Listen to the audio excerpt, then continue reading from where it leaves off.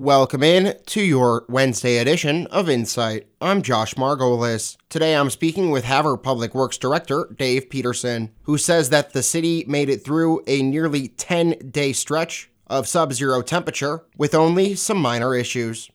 We actually came through it probably, pretty good. We had one issue last week with a water break that cost us, a day of our guys working out there in that cold weather to get that water line repaired and back up and running. Our guys, they did a great job with that, especially with the cold conditions and being out there in those sub-zero temperatures.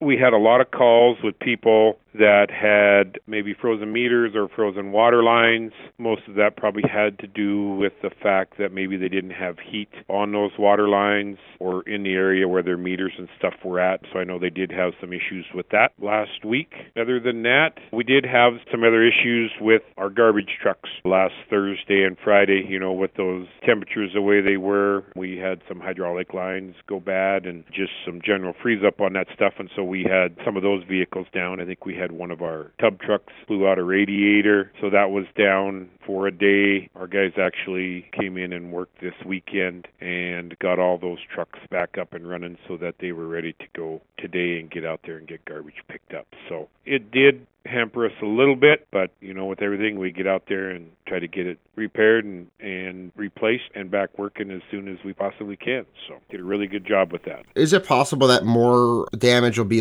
unveiled when it gets warmer and the snow melts, or is it kind of right now the assessment of kind of the issues that were faced? People may find some things, they might find out if they have a frozen water line, as these temperatures warm up and things like that, especially in their houses. I think I've just seen what was out there on social media. There were some people that were having some issues with that, once it starts getting warm enough and thaws out, if they've got a break in a copper line, maybe in their house or something like that, or one of their water lines in the house, they'll find issues with that. With us, until it starts staying warm, those warmer temperatures will kind of push that frost down into the street, which, will get around the water lines and things like that. So people still need to be aware of the fact that just because it's getting warmer out, we still got freezing temperatures. The warm weather will push that frost down, so people were having issues with water lines. They'll want to make sure that they, keep a stream of water running just so that it doesn't freeze up on them again, or